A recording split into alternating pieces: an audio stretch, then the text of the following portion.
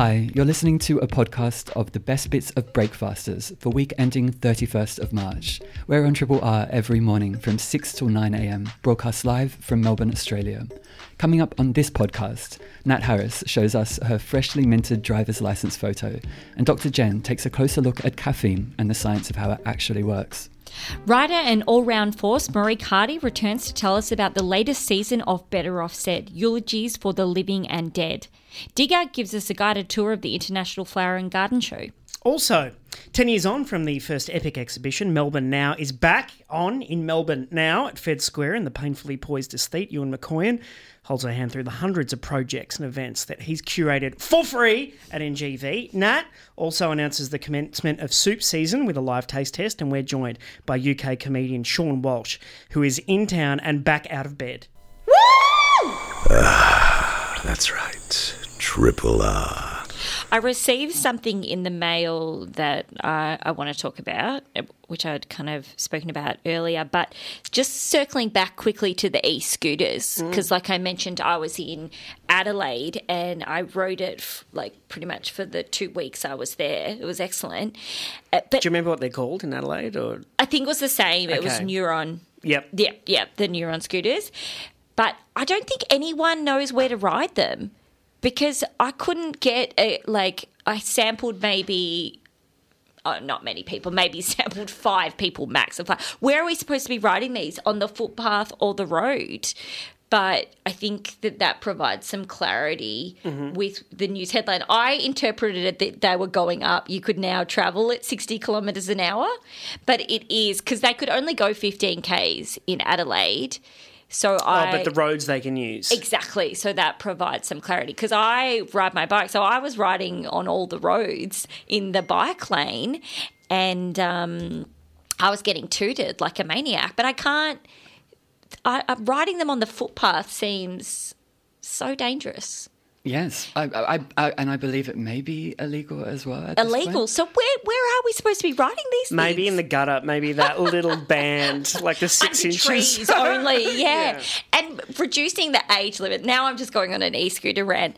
Reducing the age limit to 16. I mean, I don't know about that. They're riding it already, but I was at the supermarket the other day and I had to get a staff member to confirm I was over 18 to buy matches and a clicky thing for the stove. That's crazy. I know. So they're not letting 16-year-olds buy matches and lighters, yet they're letting them ride e-scooters on the footpath. What is going on? Were you, I know this is an old trope, but were you flattered or do you think they hadn't switched their brain on? No, it's nothing to do with assessing the way that I looked or age at all. It was purely like a prompt in the system where everyone would get it.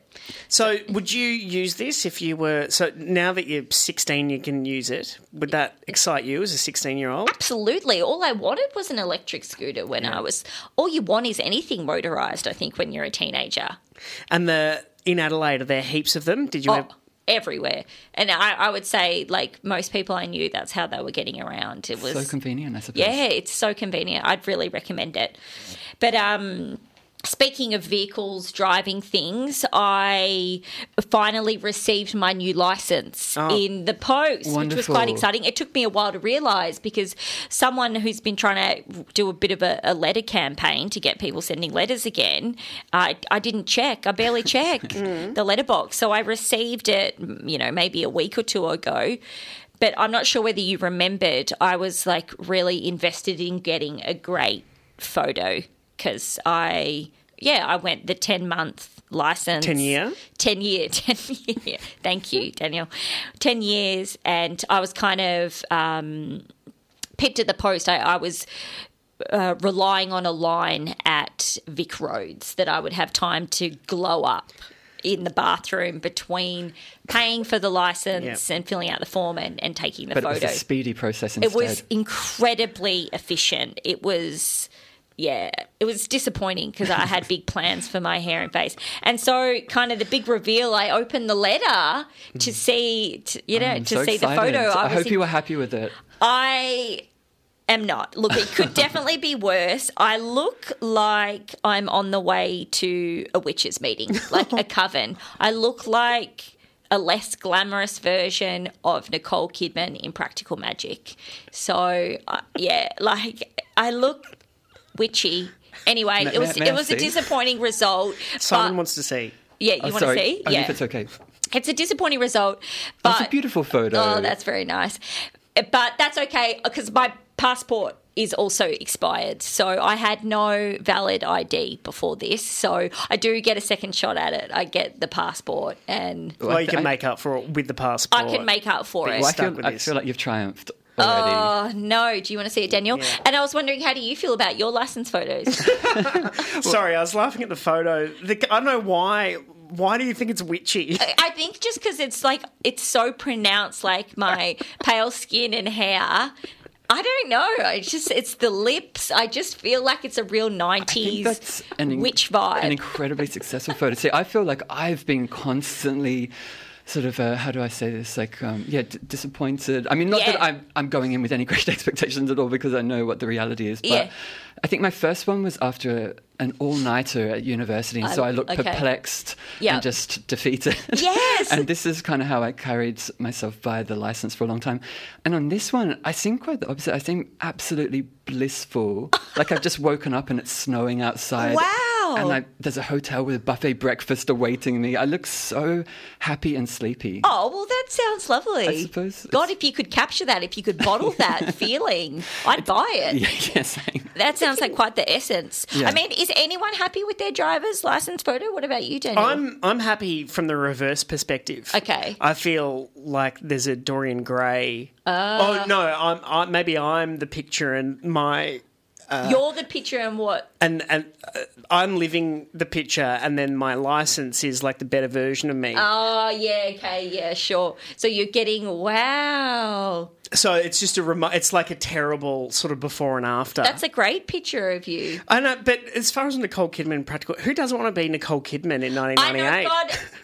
I said dishevelled Nicole Kidman. I realised I just was just reaching for kind of witch themed movies. Of course, yeah. Then maybe a poor woman's Nicole Kidman. Can I have a look at yours, with Simon? Of course. Greasy hair. I think that's more apt. But look, no, it definitely could be worse. But what's the conditions where you take the passport photo? What? Simon looks like he's been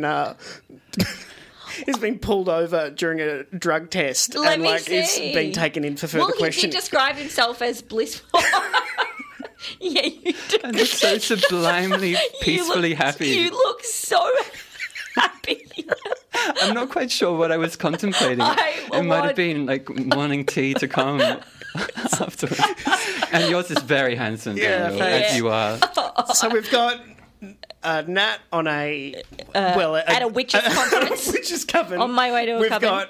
We've got Nicole Kidman. I think we've got Simon as, we'll call it Owen Wilson. Yeah. It's got a real Pineapple Express vibe. And you, the Dorian Gray. Yeah, I guess so. Triple R.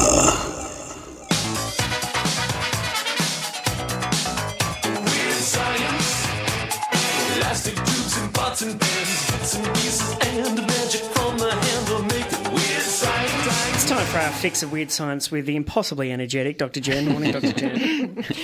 Good morning. I'm not as energetic as I have been at some points along the way this morning, I must say. But caffeine. Who's currently drinking caffeine? I just Guilty. finished one. Yeah. All three of you. I'm halfway through. There you go. So you guys know that on the weekend I did the Oxfam Trail Walker, so walking 100 kilometres to raise money for Oxfam. So Incredible. awesome. Yeah, it was a big undertaking, a very joyous undertaking. But it was really bloody exhausting, right? So picture, you walk all day, then you walk all night, and then you walk for part of the next day. And there was more than 3,000 metres of elevation gain. So any hikers or runners or walkers in the audience will know it was a lot of really bloody steep hills. Pretty exhausting. But So I'm allergic to caffeine. I can't have caffeine. It makes me really, really ill. But it became very clear to me out on the trail, talking with lots of fabulous, interesting people, being the extrovert that I am, I was just constantly finding new fun people to chat with, how important a role coffee was playing in this walk. There were constant sort of conversations about, if I can just get my coffee at the next aid station, I'll be able to keep going. And, I just need another couple of coffees. And it made me realise, being the scientist that I am, walking out there in the beautiful Dandenong Ranges, that I didn't actually know how caffeine worked, which seems silly, right? I'm allergic to it. I've had years of thinking about caffeine. I've done plenty of stories about caffeine. And I was sort of out there thinking, hang on, am I being really jibbed? Is caffeine actually giving all of these other walkers more energy? Or is it somehow just, delaying the inevitable tiredness? I mean, do you guys know actually how caffeine works? Because I didn't until I started researching it. No, I've been guided by mere faith. Yeah. I just know it's delicious. I love the smell. And the proof is in the pudding, right? Like, if it makes you feel better, why would you go and do the reading? But it just occurred to me, picture me, probably the only non-caffeinated person out there among the 800 people walking, thinking, hang on, this is really unfair. I don't have caffeine to look forward to. How am I going to stay awake all Can I ask, night? do you have a sort of an equivalent that you would consider to be sort of spiritually or physically uplifting in that respect? Well, I think because I'm an extrovert, for me it's just people. Yeah, Wow. indeed. That's extraordinary. Yeah, it was really apparent to me on the trail as other people got more and more miserable and kind of got deeper and deeper into this pain cave that any athletes will be well familiar with. As long as there were new people for me to say, hey, how are you? Who's in your team? Because it's a team event. You have to do it as a team. How are you going? How are your legs? The inevitable question becomes, which is worse, uphill or downhill? Depending on which part of your muscles are just completely fried. So I think for me, people that's wonderful. is my stimulant. That's such a beautiful answer. Well, yeah, I'm lucky, right? But anyway, going back to it. So we know that caffeine plays this huge role in society, right? I'm very unusual in not having any caffeine ever. And we know that every time people are looking for a coffee, it's because of this stimulant of caffeine. So I'm going to tell you, everyone's going to have a little science lesson this morning, how caffeine actually works. So basically it changes the way that the cells in our brain interact with a compound called adenosine. Okay, adenosine, important word. How did caffeine evolve? Well, it evolved in plants basically as a way to prevent insects from eating them. So high levels of caffeine are quite toxic. So that's where caffeine comes from. It comes from plants. But for us, we know it's this great stimulant. So think about your body. It constantly needs energy. Even when you're asleep, your body needs energy just to kind of keep it functioning. And you get energy in your body by breaking down a molecule called ATP. And in the process of your body breaking down ATP, one of the components, which is adenosine, that's the A of ATP, is released. And so as you go through your day needing energy, breaking down ATP, the levels of adenosine in your body goes up. Okay, so as you go through your day, as you do activity, the more energy you require, the more adenosine is in your system. What you need to know is that in your brain, the nerve cells in your brain have like little docking stations called receptors for adenosines. And probably most people have seen cute little videos showing you kind of like what a receptor is and when the molecule comes in, or you might have seen something similar talking about antibodies. We sort of have a vision. You've got a little docking station and this chemical comes in. Yeah. And so these docking stations are exactly the right size and shape for adenosine. And when adenosine comes into this receptor and they bind together, they connect, it sets off this whole cascade of biochemical reactions in your body, which leads to you feeling sleepy. So basically your nerves are signalled to slow down. A whole lot of things that might happen when you're fully awake just don't happen anymore. So the more and more adenosine in your system, the slower, more sluggish, the sleepier you get. And when you're sleeping, you don't have such high energy demands, and the adenosine eventually, the levels drop. And as long as you get sleep, you wake up the next morning feeling good and with somewhat of a kind of a blank slate in terms of adenosine levels. So what's the deal with caffeine? What you need to know is that caffeine and adenosine are very, very similar molecules. And so when you have all of these receptors out there for adenosine, if there's caffeine in your system, it's similar enough that caffeine can block all of these adenosine receptors or little docking stations. So the adenosine that's floating around in your system that has the potential to make you feel very tired can't connect into your nerves and trigger that system of being sluggish and sleepy and tired, because the caffeine comes in and kind of wedges in there and prevents the adenosine getting a look in. So the result is you don't get sleepy. Oh, thank you. Even though there's Caffeine. adenosine in your system that has the potential to make you sleepy, it can't get into your system in the same way, and so it really staves off the sleepiness. So basically, adenosine is a way of inhibiting your nerves from doing all of the busy things they normally do, but caffeine inhibits that inhibitor, if you like. And so instead we feel really stimulated and good. But of course there's a catch. So here's me out on the trail going, I need something like caffeine. But the caffeine isn't actually giving you more energy. It's not creating energy in your system. It doesn't somehow get rid of the adenosine. So over time, when the caffeine breaks down and these little receptor docking stations become open again, all of the adenosine that's been in your system that hasn't gone anywhere can suddenly flood in and connect in these receptors, and all of a sudden not only do you feel a little bit tired, but you feel very, So very that's where the tired. caffeine crash might come in. That's where the caffeine crash comes from. So caffeine kind of buys you time, but it's not actually creating any new energy. It's not getting rid of these molecules in your system that have the power to make you feel really tired, because it can't clog up the receptors forever. And the debt that you kind of owe caffeine for helping you to feel better does eventually have to be paid back, and the only way to do that is with sleep. So I feel it's so a short-term inauthentic. fix. Why would people then crave coffee in the morning when they're just waking up? And not, as I do also, at the end of the day, where you need to run interference. In the morning, I'd say it's either because it's habit and you've got this really clear, habit association of caffeine makes me feel better. And remember, not that long ago, like a month ago, we did a story about how to feel alert in the morning. I'd say it's also because you probably haven't had enough sleep. Yeah. And there's still kind of adenosine in your system. And, we know that there are long-term benefits. So the way that caffeine interacts with our system can actually reduce your risk of some diseases like Parkinson's and Alzheimer's and some cancers. But there are also costs, because caffeine in your system can also increase your heart rate and your blood pressure. It can contribute to insomnia if you're having it late in the day and you don't let the adenosine have its kind of normal effect. And it can raise anxiety as well. We all know people who say, I don't actually think caffeine's that good for me. But the interesting thing is that long term, as many people would have experienced, your brain can adapt to caffeine. So eventually, if your adenosine receptors are constantly clogged up because you always have lots of caffeine in your system, your body just makes more of them. And so that means that even with caffeine in your system, there are still adenosine receptors sitting there waiting for the adenosine. And so you have to have more and more and more caffeine to have that same sense of kind of feeling alert. And if you suddenly quit caffeine, you feel totally rubbish because your body's got so many adenosine receptors that they all become full of the adenosine that makes you feel really, really sleepy and can give you headaches and make you feel really sluggish. But I guess the good news is that if you do quit caffeine, those extra receptors will quickly disappear and you'll kind of recalibrate to a more normal level. These receptors are really... Can we get rid of the receptors? I don't think that's possible, Daniel. I think they're actually really important for the whole kind of sleep-wake cycle. And do you know, I suppose with your social proclivities, do you crash? I mean, if we're having a caffeine crash, do you ever go, I'm overstimulated socially, and then...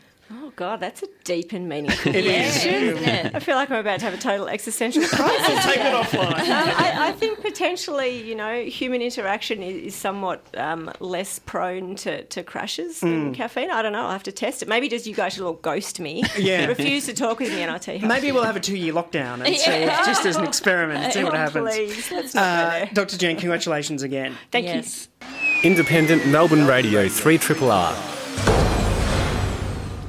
Better Off Said on the first Sunday of every month is an afternoon of thoughts and reflections for the living and dead, where special guests respond to the words, What I Wish I'd Said. It's a joint undertaking from theatre maker and writer Marique Hardy and head of the gorgeous salon, the terrific RRR alumni and National Treasure joins us now. Marique, welcome back to Breakfasters. I only come here for the intro because, words of affirmation is my love language, and whenever I come here you say something really kind and then I'm like, great, thanks guys. Bye. Well, speaking of that, Daniel is the master, isn't Oh, he? he's so good at it. Do you just, I mean, I know you don't get much sleep anyway, but do you lie awake going, what's the dream thing that I can say for every guest? No, it would be more of I want to encapsulate what you've contributed in a way that you would agree with and in a style that you hadn't heard before. That's such a good combo. And because my self-talk is very strong now because I've done a lot of therapy. Good. So for you to have a twist and I'm like, hey, I'm pretty great. Yes. It is really nice. And lots has happened in your life, mate. Has it? Did you get married since you were last year? Got married. wow. It was Congratulations. awesome. Happiest month of my life. So that was really good. And like, I'm writing a lot. I was on the new Heartbreak High and I've just been on series 2, which I can't talk about because, you know, Netflix is very powerful. That was a huge success It was internationally. amazing. That made such a ripple effect. I've never worked on anything that's had that level of international success. The writers' WhatsApp group was hilarious. We're just like, what is happening? I love tofu, we were saying. But because there's all these like American teenagers making Snapchats about it and asking her what an esche is. And it was like, this is amazing. Isn't it? Yeah. That cut through, and that was incredible. I didn't know if we'd get a big elusive thing that everyone wants in TV now is the co-watch. They want parents watching with teenagers, or I think what's it called, a quad watch or something. Which What's is, a quad watch? Which is like grandparents, parents, teenagers, kids. The like whole they crew. want, the whole crew. And I knew that people who loved the original Heartbreak High, I'm like, will you get them back? Because when we announce a show, everyone's like, where's Drazik? Yeah. Where's Drazik? I'm not watching it unless Drazik's in. So to have like 40-somethings watch it, and there are a few Easter eggs in there for them, but it got this whole new audience, was just amazing. We didn't see it coming. What a So it was phenomenon. joy. Awesome work to you and Yeah, your family. pure joy. Does putting on these salons and getting into the weeds of emotions, does it help your television writing at all? Yeah. Because, I mean, otherwise I sit at home in my undies all day. Like, my work is really solitary. Now I do a lot less public-facing stuff. Like, I did the book show for 11 years, was here for 12 years. What a joy. Yeah. But most of my work now is at home after running Melbourne Writers Festival for 2 years, got out of festivals at a really good time, in 2019, and there was, like, no festivals for 3 years, which is awful. Yeah. But I have to go and interact with people. Otherwise, my life is just books. You know, which is a joy. So to see all these people at Better Off Said who share really vulnerable parts of themselves, and that's, you know, the catharsis and how we connect. So it's, what a way to interact as well. And I mean, I don't want to say like I'm a terrible puppet master curating these shows and then sitting at the And back just of the room taking going, notes. feelings, eh? I'll take that. What's in the But basket? what do you mean? Do you wander around with a wicker basket? Yeah, well, for the feelings. Oh, I thought you meant like metaphorically. No, to, like, no. scoop up people's The literal basket. What's in your basket, Marique? That's between me and my therapist. So, yeah, in the show, so they're hosted by the wonderful Emily Zoe Baker, and we have 4 readers every month, and it's different every month, unique shows every month. They respond to the prompt, The Words I Wish I'd Said, and then each month we have someone as a living eulogist, eulogising someone or something that's still with us. So it can be anything from Kate Kennedy did singing in groups, and Jan Fran did, slightly prematurely, Scott Morrison's career, and our eulogist this coming Sunday is Julian Burnside, the barrister and human rights advocate, and he is eulogising someone who is still with us, a national treasure who I hope is going to be in the room. Wow. So that's really beautiful. And then we have a little break in the middle and we give people seed paper. So you know the paper that's got seeds in it? It's like paper with beautiful, that you write on it and you plant it. Oh, wow. And it grows. So we want people to kind of write down things that they wish they'd said, plant them. It could be something that you want to let go of, and then you water it and it grows. So that's what I hand out. Because otherwise I've got nothing to do with those shows, you know. Is there a lot of crying? Oh, yeah. Oh, yeah. And that's why I'd be a wreck. It's really good. Emily's just such an amazing host, but I do front of house and then I sit at the back of the room just quietly weeping. It's a beautiful thing, and it's people who you might know with quite big public profiles, but we're all in this human experience together. We've all got, like, you know, either dying parents, or we've got grief that we're carrying, or breakups or whatever. So when you hear us all in this room sharing these stories, I think it gives a universality to it, which is important. Definitely. Well, we were talking before about the impact that you were making with, you know, Heartbreak High, for example, and just the beauty of seeing the ripple effects. I suppose with this particular project too, one of the core aspects of the vision, I understand, is kindness, creating a space for kindness. Can you talk a little bit about that? Kindness and catharsis and empathy. I think just speaking to that universal shared experience, I think it is important to understand that we're all going through some shit. I never know if I could swear on here, and I always do. When you said, I love to... Okay, don't swear, Marie, don't swear, Marie. And I think also I like to run events where I'm not at the centre of it. You know, I wrote for the paper for a long time, and it's really nice to just create a space for really different voices to speak about their experience. And it's not, I mean, the brief is the words I wish I'd said. It could be anything. It could be anything, and it is often anything. Some people, like Claire G. Coleman, the writer, did something about just hating vegans the other day, which of course I took very personally. I was very angry. But I kind of like being able to put those things in the place, and then we all sit in the room together, and I don't have to host it or do anything. It's just creating something that's hopefully very beautiful and kind. Absolutely. What about in the culture? Where's the nexus of authenticity and oversharing, and also knowing what works as a theatre maker versus not having a filter? Oh, what? That's a big question. It's pretty enormous, isn't it? Can you? I'm not quite sure I totally understand. I'm trying, because, for instance, when you're writing television, maybe you know emotionally the strings to pull, but you don't want to compromise your own artistic integrity. Yeah. Even making a speech, like, you know when to put a joke in and when to get sentimental, but also we want to have an authentic experience, but you don't want to be too calculated in your expression of authenticity. Yeah, I understand that. And it's interesting what we asked people to do at these shows. And you know, I try and curate it so there is a real mix of voices. It's not 5 professional writers. It's often like performers and humans. So this Sunday it's Jamila Rizvi, Jennifer Down, who the Miles Franklin winning author who wrote Bodies of Light, Milo Hardell, who's a performer and advocate, and Samantha Ratnam, who's the head of the Victorian Greens. Milo Hardell, just quickly, if I could tell this story, I did recently Libby Gore's Bold Conversations at Malthouse Outdoors. They did one on Valentine's Day with the theme Soulmates Are Bullshit, which was great. It was like me and Deborah Conway, and it was really fun and lots of very like ABC audience. And then Milo got up and did this kind of strip to Lizzo's Tempo. There were people in that audience who weren't quite sure how to cope with that. There was a real kind of rusted on 774 audience, like, there's a naked person at the Malthouse. And I'm like, I want that person on my stage. Exactly. So, yeah, that's a kind of long-winded way of saying there is an authenticity of expression. I've done the event. Like, I had to do it at Splendour because we lost 4 writers because of the storms. People are like, I'm going home, bye. So I had to write a piece. And I think it is important to be emotionally vulnerable. I try not to write those pieces going, this will get them. This is sentimentality. You go, I want to speak from the heart. And I think being in the room for women of letters, for Better Off Said, they're the pieces that always cut through. Sometimes people try and be clever and go, this is a funny idea. And within about 2 minutes, everyone's like, we get it. It's a funny idea. But you're dodging the point. Yeah. Whereas when people just speak plainly from the heart about their experience, I mean, you would know from interviewing people in here, that's when it cuts through. When people come and go, I'm doing my PR thing and I'm repeating everything from the presser, it's different to someone going, here's my heart on a plate. You create environments where people feel comfortable and safe. What goes into the space itself?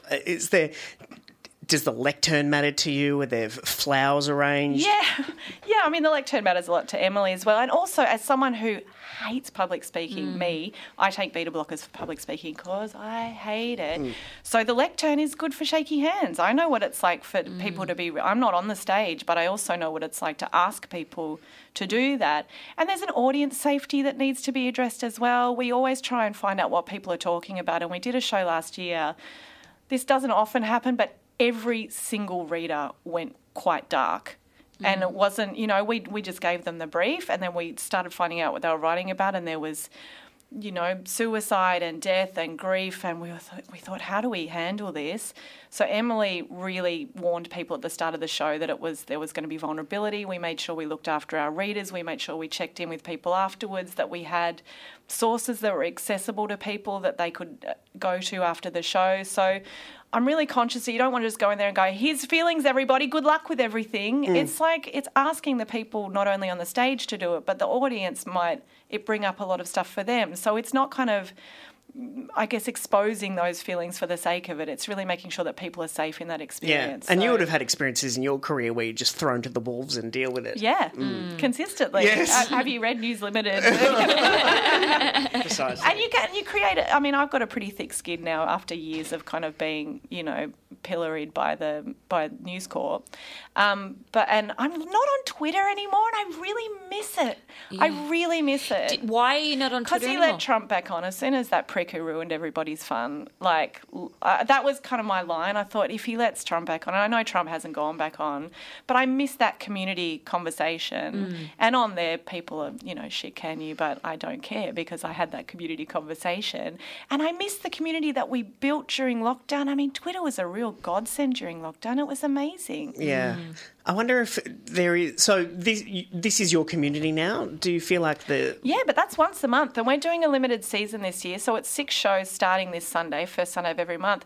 And we're doing that because live arts is quote-unquote back. But boy, it's still struggling. And, you'd have all the theatre makers and it's comedy festivals. So I'm sure you're about to get a buttload of comedians in here plugging their shows, as they should. But even festivals, I went to the beautiful OK Motels run by the wonderful Kate Berry recently. And that was just the most heartwarming, incredible experience, great for Charlton. But I know it was tough to get people there. So festivals are struggling, live events are struggling. Even the Libby Gore event, getting people to these things. I don't know if Melburnians are just nervous because of the last couple of years. Obviously, money is tight for everyone, but we decided to go, let's do 6 shows a year and have a kind of limited season and create this special, unique thing every month for 6 months and see how we go. But it's on people to kind of come and attend these events because if you don't, they'll go away. Yeah. It's in our hands collectively, isn't it? Yeah, I mean, it's the same as Triple R. We live on sponsors and it's the community that makes this place and we need the community and the community needs us. So we have to kind of, chip in together. Yeah, and it's such a rich experience. It's so interesting to think about. It's never been so easy to share our feelings and thoughts on things on social media, but nothing can compare to actually being in the room with an artist or engaging with speakers or fellow audience members. And that's why we only record some of the events that people give us permission to. But there are a lot of people who say, I don't want my piece recorded. We had someone speak not that long ago about a legal action that they were involved in, and she said, I'd like to get this out in the room, but I don't want it recorded, and we respected that. So it's it's not going up on YouTube going, how many, likes can we get? I don't want to exploit it. It's here is a safe place for you to discuss this, and we'll share this, we'll hold this space with you. So I think there's something really beautiful and it's ephemeral about that. Yeah. Contained theatre making. It really is a special afternoon. Head to betteroffsaid.com.au for the full list. It kicks off April 2.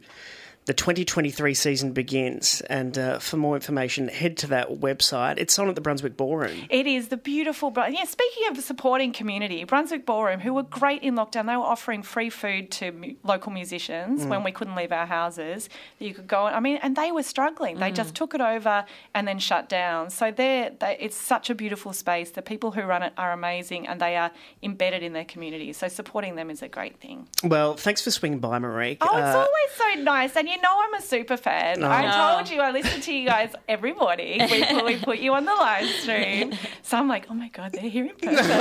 It's always a treat to have you. It should be love to FU, shouldn't it? I beg your pardon. No, you're right, exactly. I'm married. It's me. Marique Hardy, betteroffsaid.com.au. Thanks very much for being here. Triple R. Dirt, dirt, dirt. It's where you grow your plants. Dirt, dirt, dirt. Hey, you got some on your pants. Can you stop singing about dirt? It's time to talk gardening and flowers with the High Priest of Horticulture. Morning, Digger. Good morning. Now, it's the most wonderful time of the year. It is incredible. There's so much going on. Comedy festivals starting, obviously those that are into motorsports, but for us gardeners it is primo time of the year for festivals as well. There's some of the biggest events in horticulture one of them starts today, one of them starts in 2 days' time. And it's, the 100,000 people, the biggest in the Southern Hemisphere? Absolutely, the Flower and Garden Show, but also Kabloom is on. Kabloom, the Festival of Flowers. Some people may know the Tesla Tulip Festival up in Sylvan, but starting this week as well as the Festival of Flowers, 10,000 square metres of wildflowers. So imagine 1.5 MCGs of wildflowers that you can just go and get your Insta off on. Yeah. I think that's got to be at least a kabillion flowers. Yeah. How do I dissemble the kabloom? disassemble it. Yes. Aren't they permanently planted in the ground? Okay. Yeah, so this is, years of design, thinking about layout, and then planting these plants out and getting the right species at the right time to all flower at the one time for 30 days. The festival goes for 30 days. It sounds incredible, and I wonder how, just committed lifetime gardeners would feel about their festivals being overrun with influencers just there for the photos. It must be annoying. It is as annoying as shit, because sometimes people get their selfies, and there's designated paths. These are big floral displays. Yeah. It's very obvious where the paths are. But just, please, if you're going out there, don't be those wankers that just go, I just got to get my selfie stick and I'm going to walk into the middle of the garden beds and stomp all over things to get my shot. That's just not cool. It's almost inevitable, isn't it? It's inevitable, but, there's some very angry baby boomers out there that will get all Fair over enough. you. Yeah. So the next one that starts today and runs them through till Sunday is the Melbourne International Flower and Garden Show. Yes, the largest horticultural show in the Southern Hemisphere.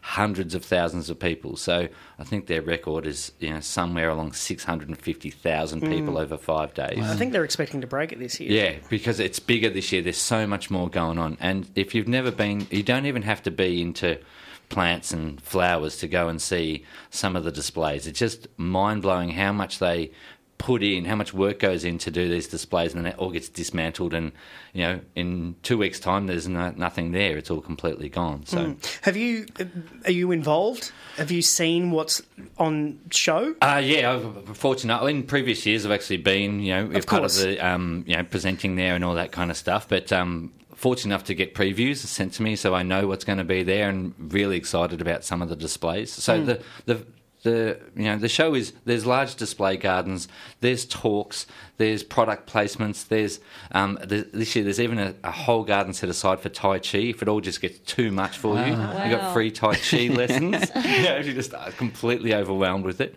But the main draw card is what's called the show gardens, and there's 10 show gardens from the peak of landscape designers in this country and abroad. We've even got people coming over from Ireland this year. And so they build these amazing gardens. Think of something about 15 metres by 15 metres to really set a scene. So there's some high-end stuff. One in particular I'm really looking forward to from Inga Jabara is called Lunaria Pods. So if you were to look up Lunaria, Lunaria, as the name suggests, think Lunaria, the moon. The seed pods of these plants are these kind of like opalescent, iridescent little round discs that light actually penetrates through, and you can see the individual seed on the inside. And so Inga's designed this whole garden around the shape of those branches and those seed pods hanging on the branches, and has gone almost futuristic with it. So they look like potato chips? Yeah, a bit like potato chips, You see them in floristry a lot, but they're the most amazing thing. So with 3D printed concrete garden beds, it's still got kitchens in it, it's still got lawn areas, it's got outdoor entertaining areas, but I'm really keen to see how she's formed, because I know what the pods look like, and so I was like, is it going to look exactly like it? Yeah. So, I saw one display about Victorian bushfire, potentially, or I'm thinking about what horticulture's role in bushfire recovery, and seeing that sometimes the regeneration is terrific and necessary. Well, that's exactly it. Australia is a continent that has always existed with fire, and it's part of our ecology. So, yeah, gardens essentially displaying, it's like we know the devastation of fire, and it can be completely devastating and deadly. But with that becomes all this new reborn, new life, and life goes on, time goes on. So it's about celebrating that rebirth. And so one of the main themes this year is about the sustainability of gardening, and focusing on that we can plant out to minimise risk, and we can plant out to celebrate what happens after that. Mm-hmm. Yeah. What about when people are setting up, and sometimes does it look different when it's all out than it was in your mind's eye, or do landscapers and designers see it and it just replicates from their head? Absolutely, you can see it. Good designers, I don't know whether that's an innate thing or something that you learn, and that does come out. I think those that are innate, I can go into the garden and pitch something to you because I can see it in my head. I can see it in 2 years' time, 5 years' time, 10 years' time, 15 years' time. So that's how we're able to essentially do these designs, source plants of certain dimensions even, to go, that one needs to be this big and that colour tone and that texture, and just make it happen. So stand in front of 1 million plants and pull out 600 and put them together because we know what it's going to look like. Is that something you think you can learn, or is it just kind of innately in you? I think you can learn it, but to be really good at it, and this is where the interpretation of what's good design and what's not, I suppose, it's like, that doesn't look natural, or that looks a bit contrived, and that's where us design wankers, come into our own, really. Yeah. It's all personal opinion. So another thing about the show is it's not just about the big show gardens. My favourite ones are the small ones. So there are garden displays of 5 metres by 5 metres, like a courtyard, which are the boutique gardens. The best ones are the 3 metres by 3 metres, which are the landscape design students from all the TAFE colleges around Australia. So they get very small constraints and produce, in my opinion, the best designs.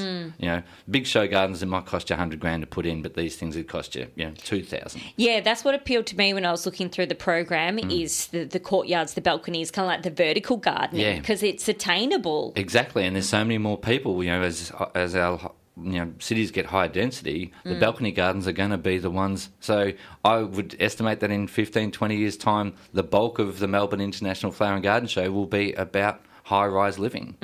Do they kick on reliably, these graduates that you're impressed by? Absolutely, yeah. Ingrid was one of the ones who, Lenario came through there. It's the main breeding ground for, horticulturists in Australia. Inside the botanical and the Royal Exhibition buildings, I should say, is the floristry industry, because it's the horticultural show. Floristry is a massive part of horticulture, and it's just the designs in there just blow your mind of what you think floristry can be. There's a floral fashion section, so literally clothing entirely out of flowers. The displays are just mind-blowing. I'm a landscape kind of person, but I have to ensure that I always go in and allocate an hour in there just to go, bloody hell, that's amazing. It's a pity it's going to get pulled down kind of thing. I think I saw a wedding dress made of flowers. Yeah, absolutely. How do you try that? I mean, what, you buy it in August and then it's all wilted? It's for photos, aren't you? I think you just get in for the hydraulically underneath that's there, and you take your photos and you get out of it. Yeah. I can't imagine. And in 2023, does the international sing more than maybe previous years? Well, this is a big one because when was it? It was probably about 15 years ago. Australian crew went over to Chelsea, which is the International Flower and Garden Show in Chelsea, the largest in the world, and we went over there and won it. And that was huge. That was the world going, hang on a minute, because we've got so many exotic plants and we were using rusty, sculptures and those kind of things, which the world hadn't seen. So it's very interesting that now they're starting to return and go, hang on a minute, these are some big players here. We want to jump in that pool. So it's going to be fascinating. And are they in competition, Kabloom and Melbourne Flower Show? Or not? Well, Kabloom runs for a month. So you've got starts on the 25th, or start on the 25th and runs to the 25th of April, 10 till 5 daily. Kids under 16 are free, so that's a reason that parents to drag their kids along, not paying for them. But that's 10 till 5, it goes for a month. The Flower and Garden Show starts today, and it's 9 till 5 every day except for Friday, which is twilight. So you can even go to see the gardens lit on Friday night. Oh. That'd be lit. I was asking my friend, actually. I'm like, does it go into the evenings? They're like, I don't think so. I'm like, I swear I'd seen, like, fairy lights. Yeah. So Friday night only is, gardens by night. Ah, fantastic. Beautiful. Yeah. But you're more interested in the tools and all that sort of gear. Well, that's just it. I've got to go in there. I'm going to go in early on Saturday morning, get in before the crowds, because it does get busy, peeps. And, let's see what new tools are. I look forward to hearing all about it. melbflowershow.com.au and kabloom.com.au. Digger, thanks very much. Pleasure.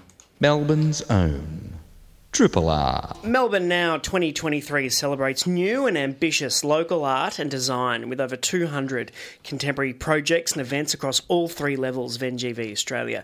10 years on from the inaugural exhibition, Melbourne Now highlights the latest art, architecture, design and cultural practice shaping our city. And to tell us about the scale of the exhibition and the works on show, we're joined by Senior Curator of Contemporary Art, Design and Architecture at NGV, Ewan McCoyan. Welcome to Breakfasters. Good morning. Now, this isn't your first rodeo. Take us back 10 years where this all began and the idea and where it's taken us today. Indeed, I actually started at the NGV on the first Melbourne Now, which I suppose the idea at the time, led by director Tony Elwood, was to really sort of bust open the gallery a bit in terms of its relationship with the contemporary arts scene in Melbourne and design and architecture. I came on to do design and architecture with a group of other guest curators. And I think before 2013, the NGV perhaps had focused in other places, and there was a sense of a bit of disconnection from really the vibrant community of artists working in the city. So it was a show that was developed quite quickly. It felt there was a lot of energy around it, a lot of people curating, so across all of the different departments within the gallery, and then a whole load of guest curators came in, and a lot of collaboration, a lot of public programming. It was a real hit. So 750,000 people went through that first show, and I think it was an indicator that the audience was ready, and that kind of content really was quite appealing. But also, it created a lot of ongoing resonance within it still now seems to have been an important show 10 years on in terms of what it did for artists in the city. And it helped us to really clarify what kind of shows would work, and it led to the triennial, which we've run now twice and will be on again this year. And it also led to the sort of early beginnings of building a new building of contemporary art and design, which we're in the process of doing. Absolutely. Well, we're thrilled to kind of hear you describing some of the sort of philosophical motivations for Melbourne Now, and the sort of, the reflection that it is of the city that we live in. Of course, it is called Melbourne Now. And so 10 years later, we have a different city that we're living in. There's going to be an AI chatbot called G that sort of can accompany us on this particular journey. But can you describe what people can expect in terms of what Daniel was saying before, the scope and the scale and the range of works? Sure.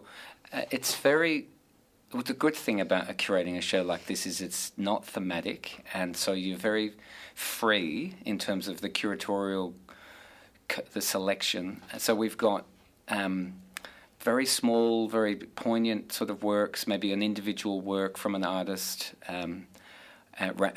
ranging right then across to major new commissions.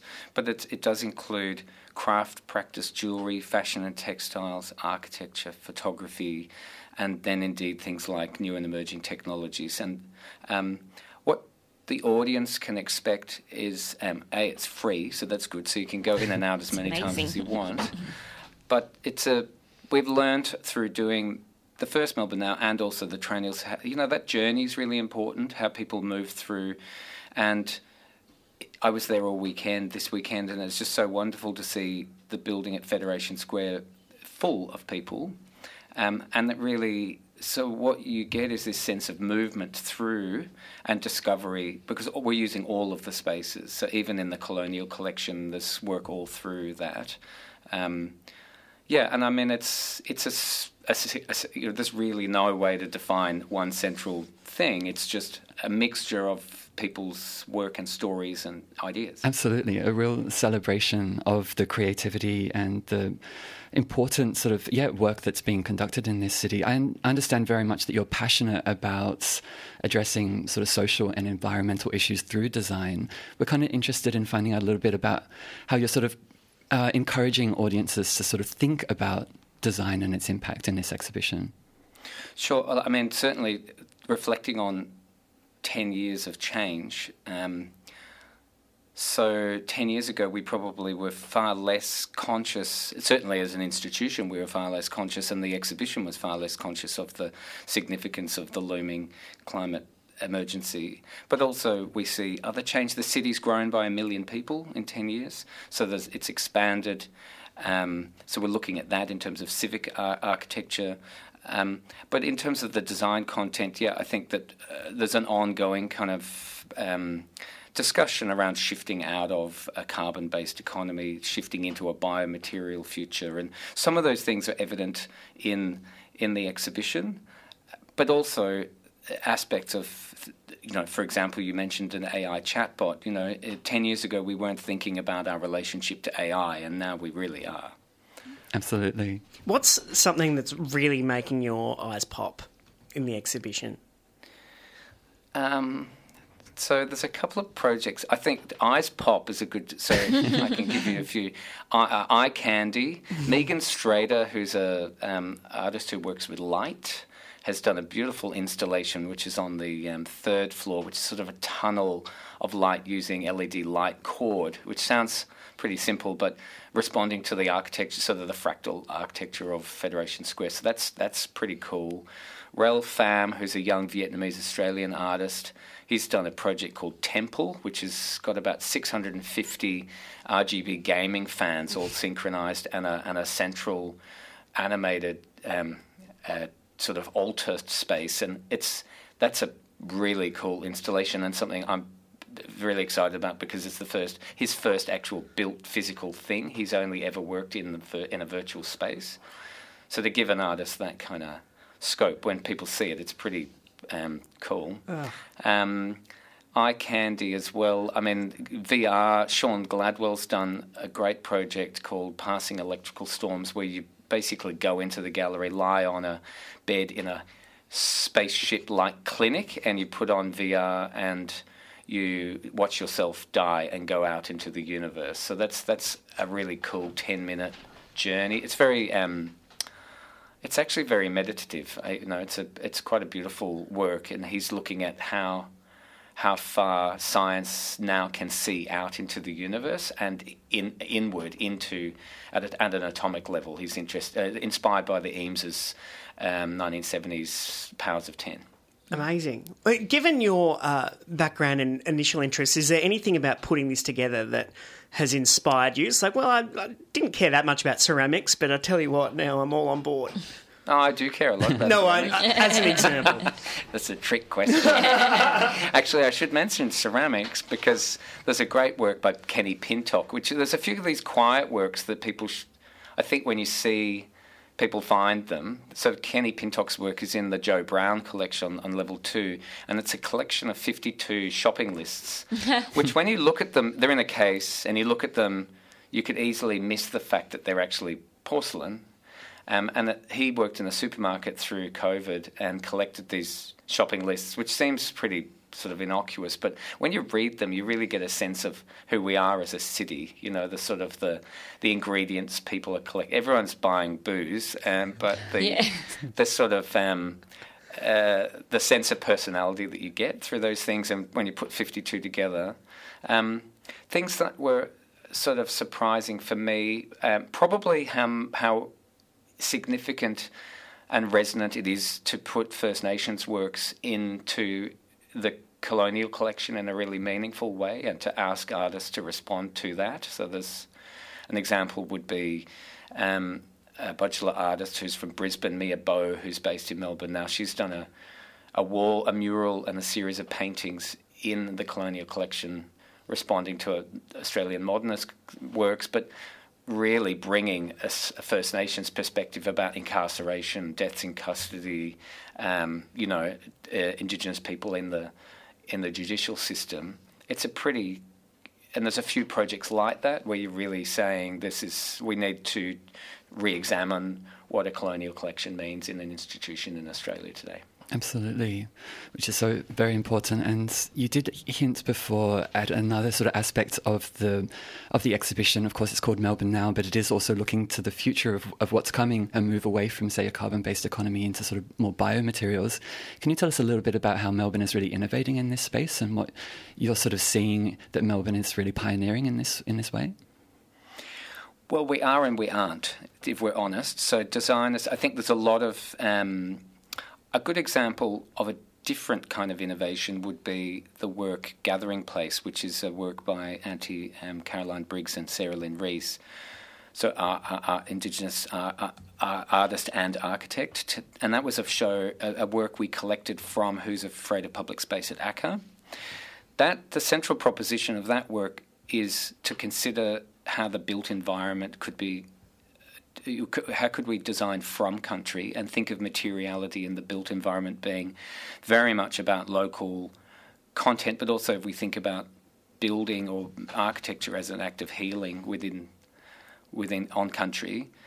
So I see a shift taking place as we consider materiality across all scales. And I mean, Jessie, there's a small work in we've got a series of vessels in the exhibition which we display with Craft Victoria. We've done Jessie French has a work in there made of algae, but we've got a lot of over the last few years. We've definitely done a lot of projects looking at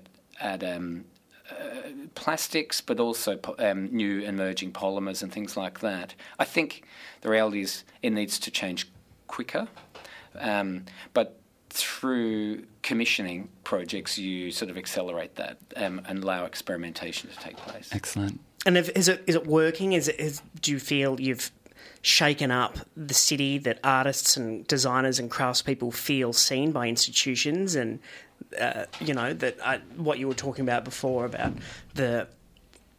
just shaking up the idea of an art space like this that you did in 2013? Are you on track? Do you feel like Seems you to have be support? Yeah, I think so. I mean, what I see looking back on 10 years is the fact that the art scene is always complicated. You know, we've got obviously artists need as much support as they can get, and the spaces where artists work need as much support as they can get.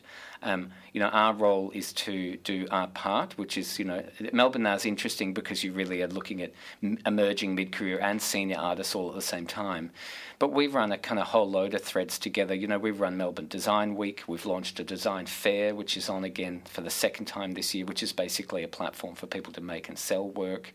The gallery is increasingly engaged in trying to create opportunities within the sector, but also through doing Melbourne Now this time. I mean, you realise how important spaces like Gertrude and others are in terms of that having places you can go where you're going to find the good artists who have the right training, the right perspective. So it's definitely, we're only one part of a big ecosystem.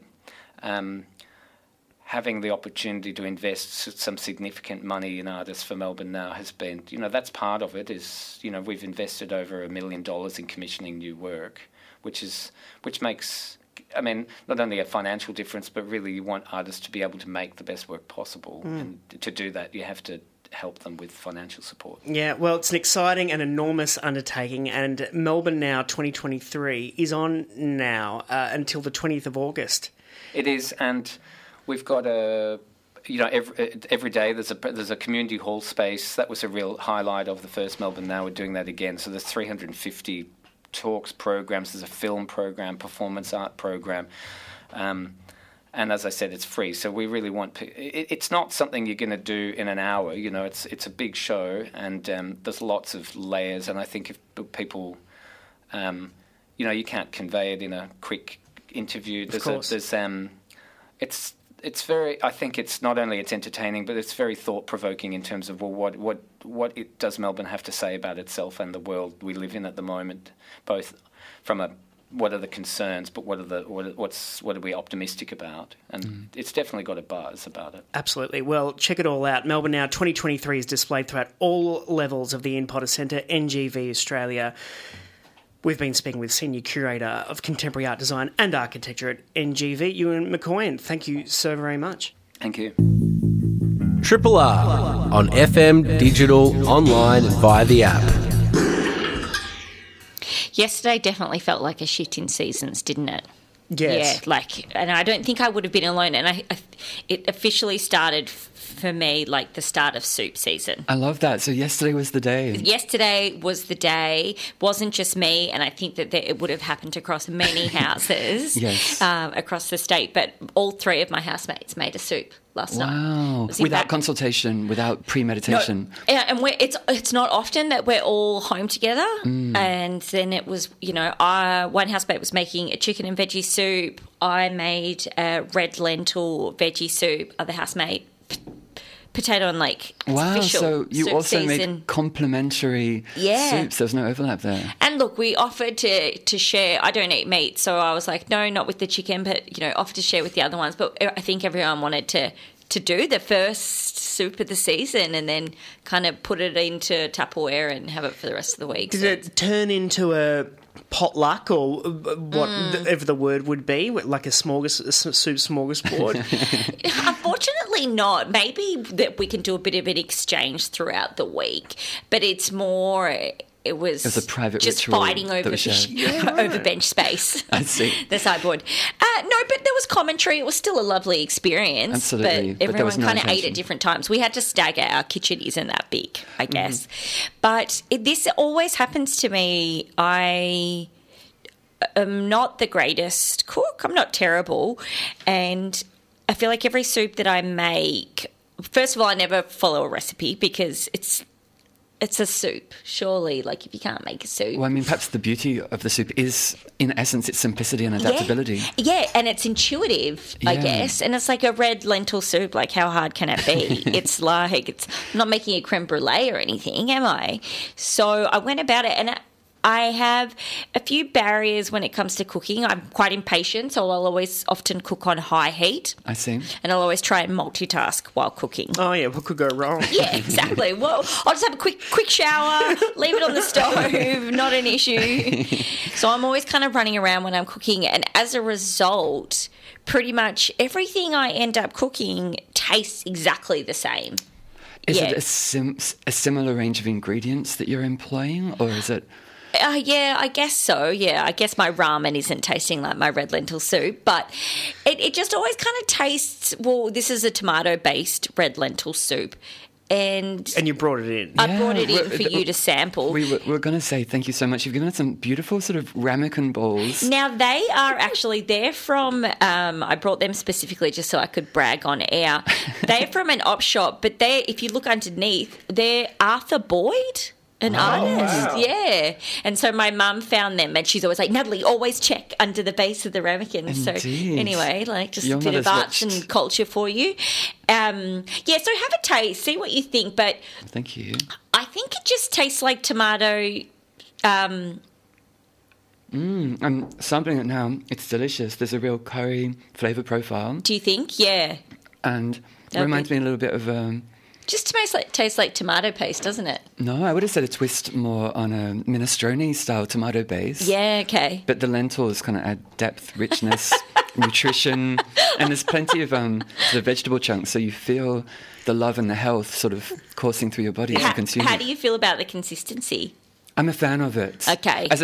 As maybe a 5-year-old, I would have preferred it completely blended, but now I embrace like the chunky soup? Yeah. I just think, here's my issue. It tastes just like tomato paste, doesn't it? I mean, it has a rich tomato come on, Daniel, presence, be honest. My feedback's less elaborate. It tastes hot and salty. It's truly delicious. Is that the only flavour profile that's going through? Not. No, there's a lot going on. Yeah. And you worry that because you have it on a high heat, everything has like a nat consistency. Yeah, it's always that consistency. Like, even if I was making a lasagna, somehow it'd come out like that soup. Like, it's just, and I panic. Do you ever panic when you're cooking? Oh, I'm in a panic every time I wake up. Like, the spinach was the last addition. Like, I always think it doesn't taste like anything. So then at the last minute, I'll just chuck in a bunch of spices. I chucked in an extra can of tomatoes in a panic, an extra... Well, you gave it greater quantity, I suppose. You were kind of... Yeah, bulking it up. Yeah. I think it's each spoonful I've had so far is different from the last. Yeah, wow. And so that keeps me... Going back for more. That keeps me coming Wow, that's so generous. It's lovely. Because I feel like I did it the other night. I cooked for my housemates and their partners, and I made bolognese, like a tofu bolognese, and it essentially tasted exactly like that. Like, Well, I think you're really celebrating the tomato in both of those dishes. But yeah. I feel like the mode of delivery is so distinct as to kind of be complementary as opposed Maybe to... the ramekins are just doing the heavy lifting. Well, Arthur Boyd is a big bonus here. Yeah! Triple R.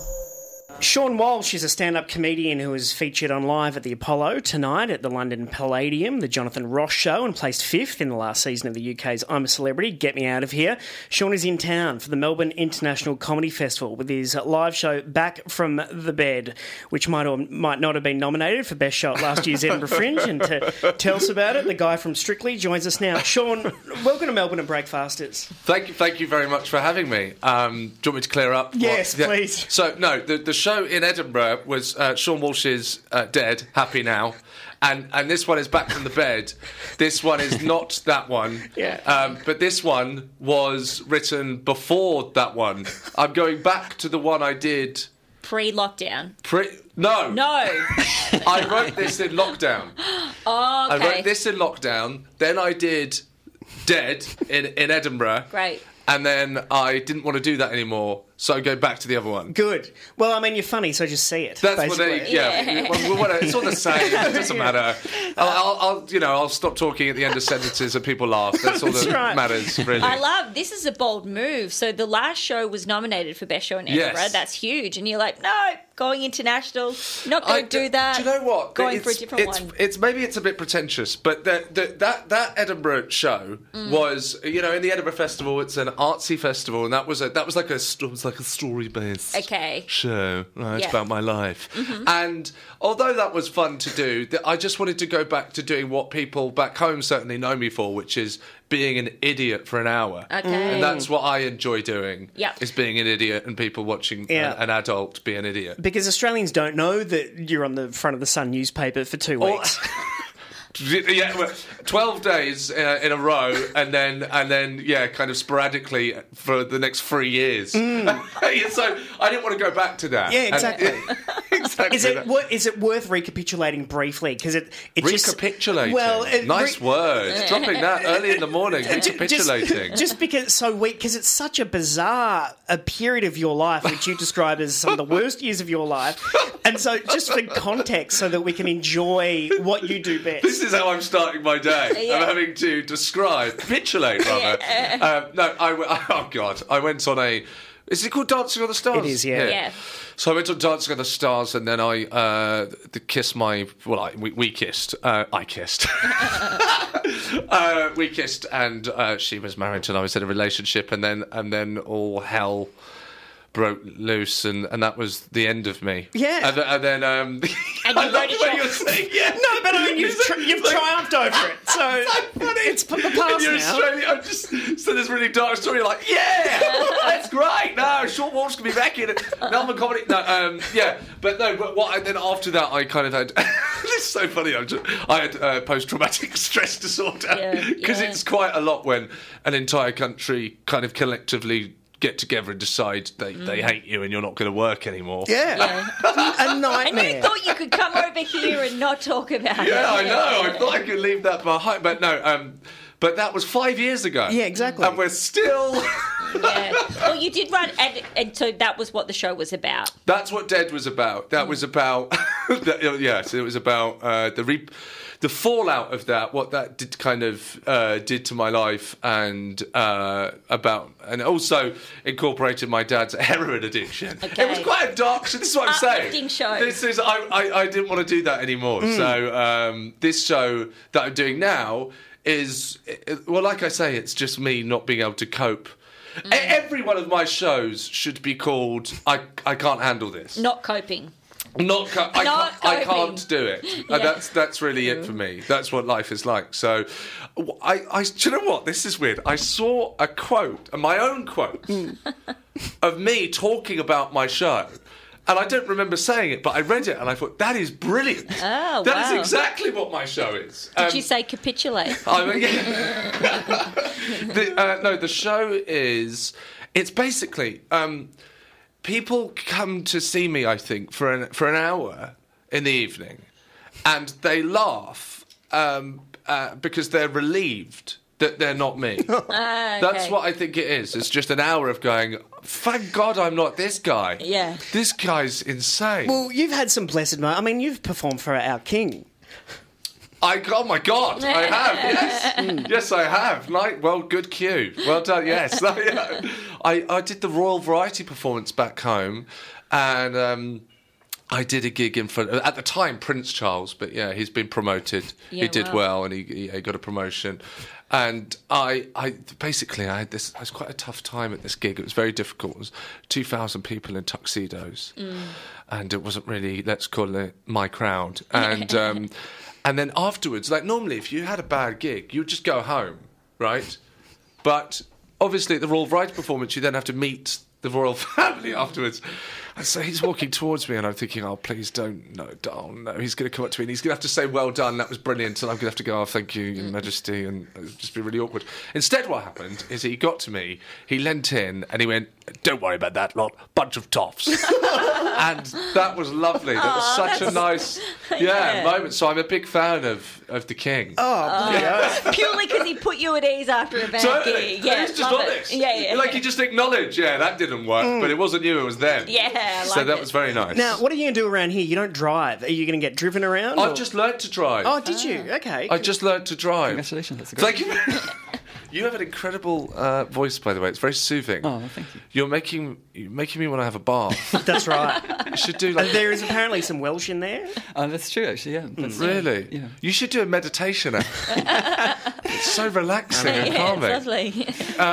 I did I learned to drive, and it's amazing, isn't it? I love it. I mean, I'm 37, and I've just learnt to drive. Is this normal? Who taught you? Can I ask? An instructor. Okay. Called a bed. Shout out to a bed. Excellent. If you're listening, in the outskirts of West London. But is this normal? I at night, like in a film, like in those like kind of cop thrillers, at night I sometimes go for a drive. Is that strange? You'll know. To calm you, to relax, or just to chill, just drive around London. I really love it because I've never, most of my life I've not driven. Is that normal? Well, it can be a very contemplative environment in which to do so. Your voice, I can't take it seriously. Your voice, that's so soothing. Yeah. Contemplative. Yeah. It could be a very contemplative place. Yeah, no, it is. Absolutely. I'm going to drive. Actually, you shouldn't be allowed on the radio. If people are driving and listening to you, it's very dangerous. I put myself to sleep all the time. So enjoying driving, but you don't need to drive right here. I'm staying around the corner from the show. Yeah. And I walk to the show. Oh, no, you don't. Around here, of course not. But if you want to check out the penguins or something like that. The what? Well, we just had a penguin expert from Phillip Island. Huge penguin colony. Okay. 5,200 penguins, is it? Yeah. I hope I'm not being rude. You don't I don't care. Yeah, fair enough. No, that's right. We threw it out there. We're trying to be, good hosts. No, it's very nice of you, but the penguins, they've never... Did I do it for you? Are you into penguins? I'm a big fan, but I understand. I understand that maybe you've got a busy schedule, so you might not have time. Yes, thank you. Yeah. Where can I see these penguins if Phillip I Island. suddenly have a change of mind? Phillip Island. Yeah, I mean, it would be a lovely drive, just for the drive. Yeah. Oh, okay. Right, maybe I'll try it. I think so. Do you know what I've just realised? What? You're not coming through in my headphones, so I'm going to take these off. Oh, okay. Now I can hear you. I've just been kind of pretending to hear you for the last 10 minutes. Fantastic. There we go. So penguin. What else can I do? What I've noticed, because I've only been here for a couple of days and I'm extremely jet lagged, but as far as I can tell, and people call me an observational comedian, and I generally, I don't label myself that, but that's what people call me. And I've got an observation for you. I think this is pretty on point here. I think you guys like coffee. What about that for an observation? Oh, we love coffee. We had a discussion about it just yesterday, actually. There with we Dr. go. Jen. Do you not love it though? Oh my God, I love it. Yeah. And genuinely, it's the best coffee. We are very self-regarding about our coffee. It's so good. It is, I would argue, central to our identity. Yeah, in Melbourne. So you like coffee, and you have to tell people in toilets that no, this is a different subject. Don't worry. But you have to tell people in toilets to not stand on the toilet to have a wee. That was the first thing that I witnessed when I came in. Yeah, our main train station as well has signs on the wall that says, please do not spit.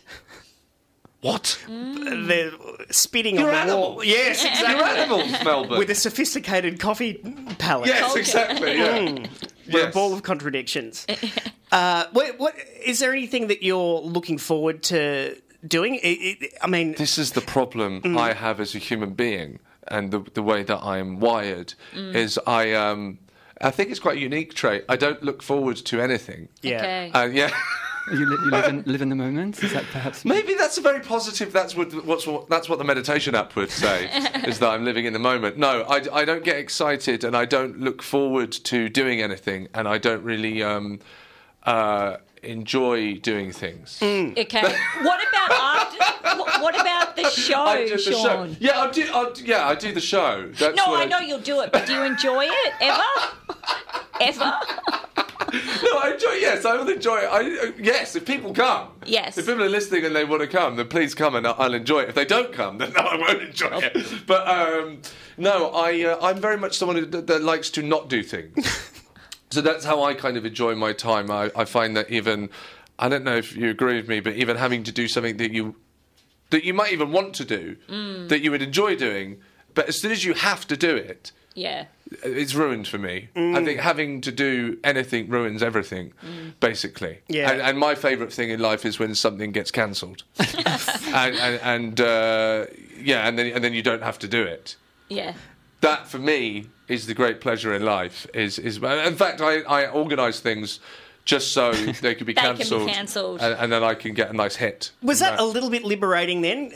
The pandemic off the back Love the big fan. Well done, China. Well done. You did a great job. Big fan of not. Yeah, I had the best time, and I know people that it was difficult for a lot of people. Not me. No. Had an amazing time. That's what life was meant to be like. Just doing nothing. Just doing nothing. It's paradise. And we had amazing weather back home in the UK in lockdown 1 and the big. How many lockdowns did you have? The most in the world. So many. Did you? Yeah, we had 6. I should have moved here.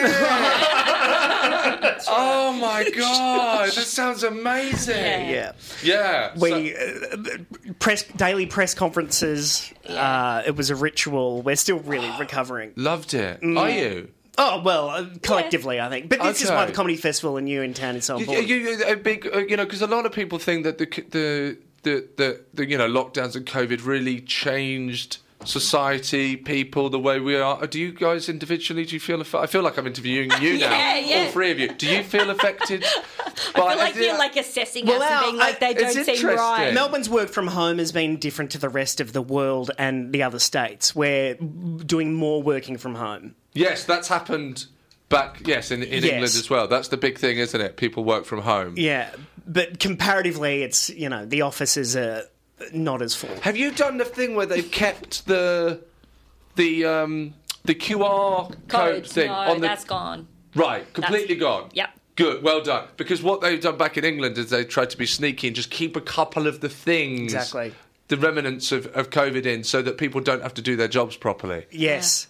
Precisely. Yeah. I mean, there's a few things like that where, cash is not used as much anymore. And it was the death of cash. It was the death of cash. I'm happy about that. Yeah. How do people tip or whatever at Edinburgh? Or, for those other shows, not yours, but the ones where... The bucket. The bucket. How does that work? Oh, the comics, they get the card machine thing. They've got the card machine.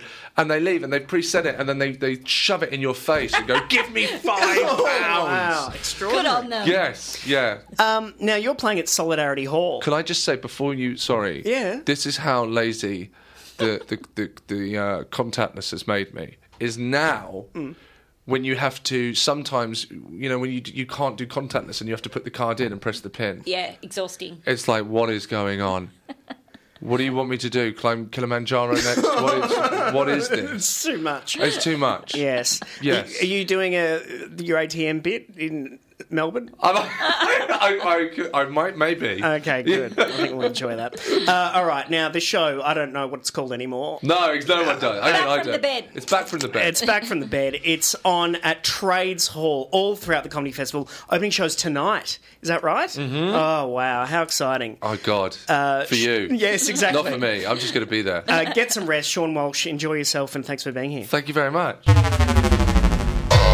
Triple R.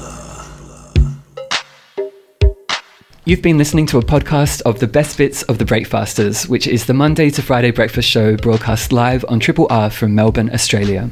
Feel free to get in touch with Breakfasters via Facebook, Twitter, Instagram, or via the Triple R website.